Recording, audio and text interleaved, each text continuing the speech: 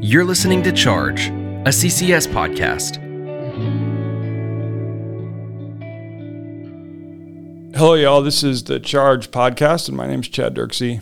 I'm the president of Chattanooga Christian School, and it's been my privilege to serve as the president for the past 13 years.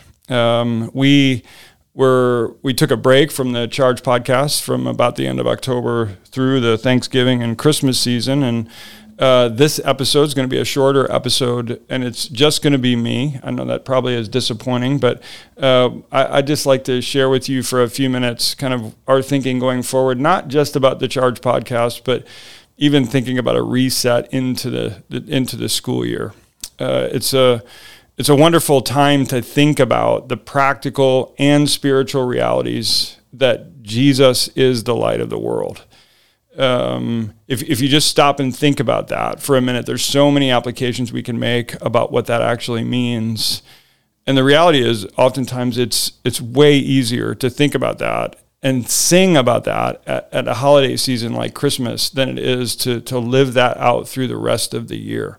So while we have the opportunity, hopefully you've had the opportunity to enjoy the Christmas season with family and friends, as we take a bit of a break from the regular things that we do in life during this holiday season, hopefully you had an opportunity just to think about that and really grow in joy and peace during this season, understanding that we live in a world that is in many ways filled with uncertainty and brokenness. And one of the most difficult things to allow us to be steadfast in the way we view the reality of Jesus being the light of the world is we step back into areas of darkness. That light feels like or seems like it's disappearing, and we kind of lose our way. And at least I oftentimes end up losing my way.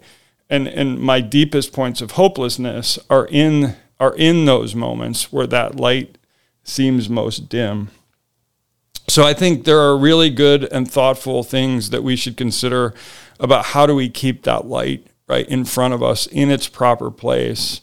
And one of the ways to think about that is this idea that God's given us a good way. And in a lot of ways, that good way is fully lighted by the person and work of Jesus Christ. The fact that he came to earth in the ultimate act of submission and condescension, to go from his throne, to become fully human and remain fully God, and to live the life we should live, to die the death we deserve so that we could be called sons and daughters of God, is an amazing and wonderful thing. I think it's significant that incarnation is how that happened. God could have chose other pathways to redeem the world, but he chose to send his son to join humanity, and then in and through that invites us to join him in this work of giving foretaste and bringing about the kingdom of God that's under the reign of Jesus Christ. And as Christians, because we bask in that light of Jesus Christ, the fact that he is the light of the world, as Christians, we get to live, and we should live, and lead the world in hopefulness, because we know the ultimate battle has already been won, that the work of Jesus Christ, while the presence of sin still remains in this world, the power and penalty have been completely decimated. And it's part of maybe some of the things that if I was to be able to ask God those questions and he was answering me directly, I would say, why are we already, living in this world where Jesus has won, but yet we're waiting for that to be fully consummated? It would seem to be a lot easier if that wasn't the case, if we didn't have this wilderness journey that we have to walk to while we wait for King Jesus to finish that work, for God to fully consummate that restoration of all things. I think we'd all have to admit that would seem simpler and less complicated than the world we live in today, but that is not what God in his wisdom, what he ultimately chose to do. So we get in this time and place to participate in sharing the good news of the kingdom and living out of the good news of that kingdom. And what God's done is he's given us this good way to live. He's given us the record of that good way to live, which is his word. The biblical narrative is that good way. It's God's redeeming work. It's that story of God's redeeming work through his people that's unfinished and includes us. We get to be a part of that. We have written in his word a roadmap, essentially, for the journey that we're on in this wilderness, in this already not yet way, that teaches us how can we flourish, how can we be in a place that rests or basks in the radiance of the light of the world that is in Jesus Christ, while we live in a world that still has brokenness. And through different periods of our lifetime, that brokenness manifests itself in different ways. We live in a particular time where there are lots of uncertainties that drive insecurities, that drive fear. We live in a world where we get to see lots of things that aren't as they should be. And we have to think about how we're going to act and live in those ways. And in the sense of Chattanooga Christian School, how do we prepare our students, right, as partners with the home and a local church? How do we prepare our students to be able to walk along that good way that God has given us? It's a way of righteousness. It's a way of holiness. It's a way of truth. It's a way of beauty. It's a way of wonder, right? All those things lumped into what we find in the manifestation of God's redeeming plan in Scripture, right? As we apply those specifically to our lives, as we grow in our ability to live out spiritual practices, we grow in our capacity to give foretaste, to give images of what the world should be, right, before sin, and what it is to come. And it's that leads us to this great hope, right? Because the real work of that is already accomplished. Jesus has already won the victory. We're on the playing field. We're on that journey or on that way, and we know the outcome has already been achieved. So in the midst of whether it's economic uncertainty or uncertainty about a pandemic and what's going to come next, or about uncertainty in relational conflict, or uncertainty that has to do with injustice, as we live our lives on that good way, hopefully what we can do together, not separate from each other, but together, is to see what is God's word? What is it teaching us about how to make that journey?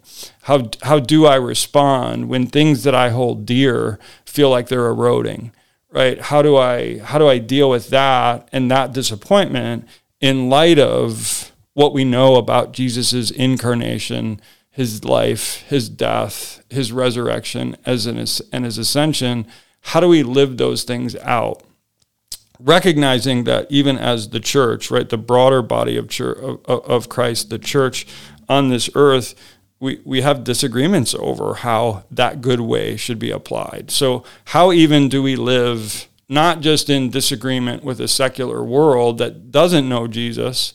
How do we live as brothers and sisters in Christ, understanding that the steps on that good way, we may have disagreement over how those things should be applied and how those things should be done. And what concerns me is that we're able to, right, recognizing that every one of us bears God's image, so we have value and dignity in that fact alone.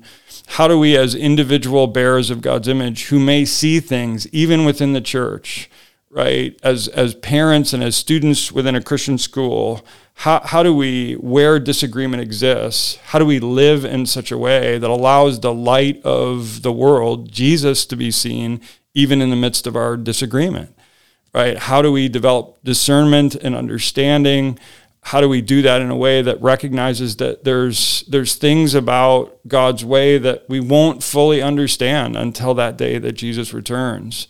And that means that individuals are going to disagree and have different ideas about the way that way should actually be walked. So one of the concerns that we have, like in today's world, is this idea that in some senses we've lost our ability to consider, right, someone I'm sitting across the table with as a bearer of God's image that I disagree with, rather than an argument to be won? And what are the consequences if we've drawn battle lines so significantly, even within the church? What are the consequences, not just to the people in the church that live within the middle of that mess, but what are the consequences to the testimony that we give a world that we're trying to communicate? Hey, there's something beyond every detail of this life that you can see right in front of you. There's something bigger here. There's something happening that God is doing that we need to grasp and hold on to, or it's very difficult to process all the depths of all the circumstances that are broken and that are a mess, or that give pictures of injustice rather than justice. So the idea of Jesus being the light of the world, and that light actually creates and illuminates a path, a good way for us to walk. My hope is that you'll join us in this as we spend the next semester, not again just in the Charge podcast, as we spend the next semester thinking carefully about all the different ways that God has given us this good path for us to walk on, and how we can join together, arm in arm in some places, to walk that journey together, to be, right, as Jesus is the light of the world, to be a reflection of that light to a world that desperately needs to know him in all of its insecurity and brokenness. How do we bring our hopefulness, the confidence that we have in the completed work of Jesus Christ, how do we bring that to bear as we seek to be reconciled to God, as we seek to be reconciled to each other in agreement and disagreement, and as we seek to be reconciled to creation, to do the good work that God has given us, to subdue the earth, to fill it, all for his glory and honor. Look forward to be doing that over the next 12 weeks.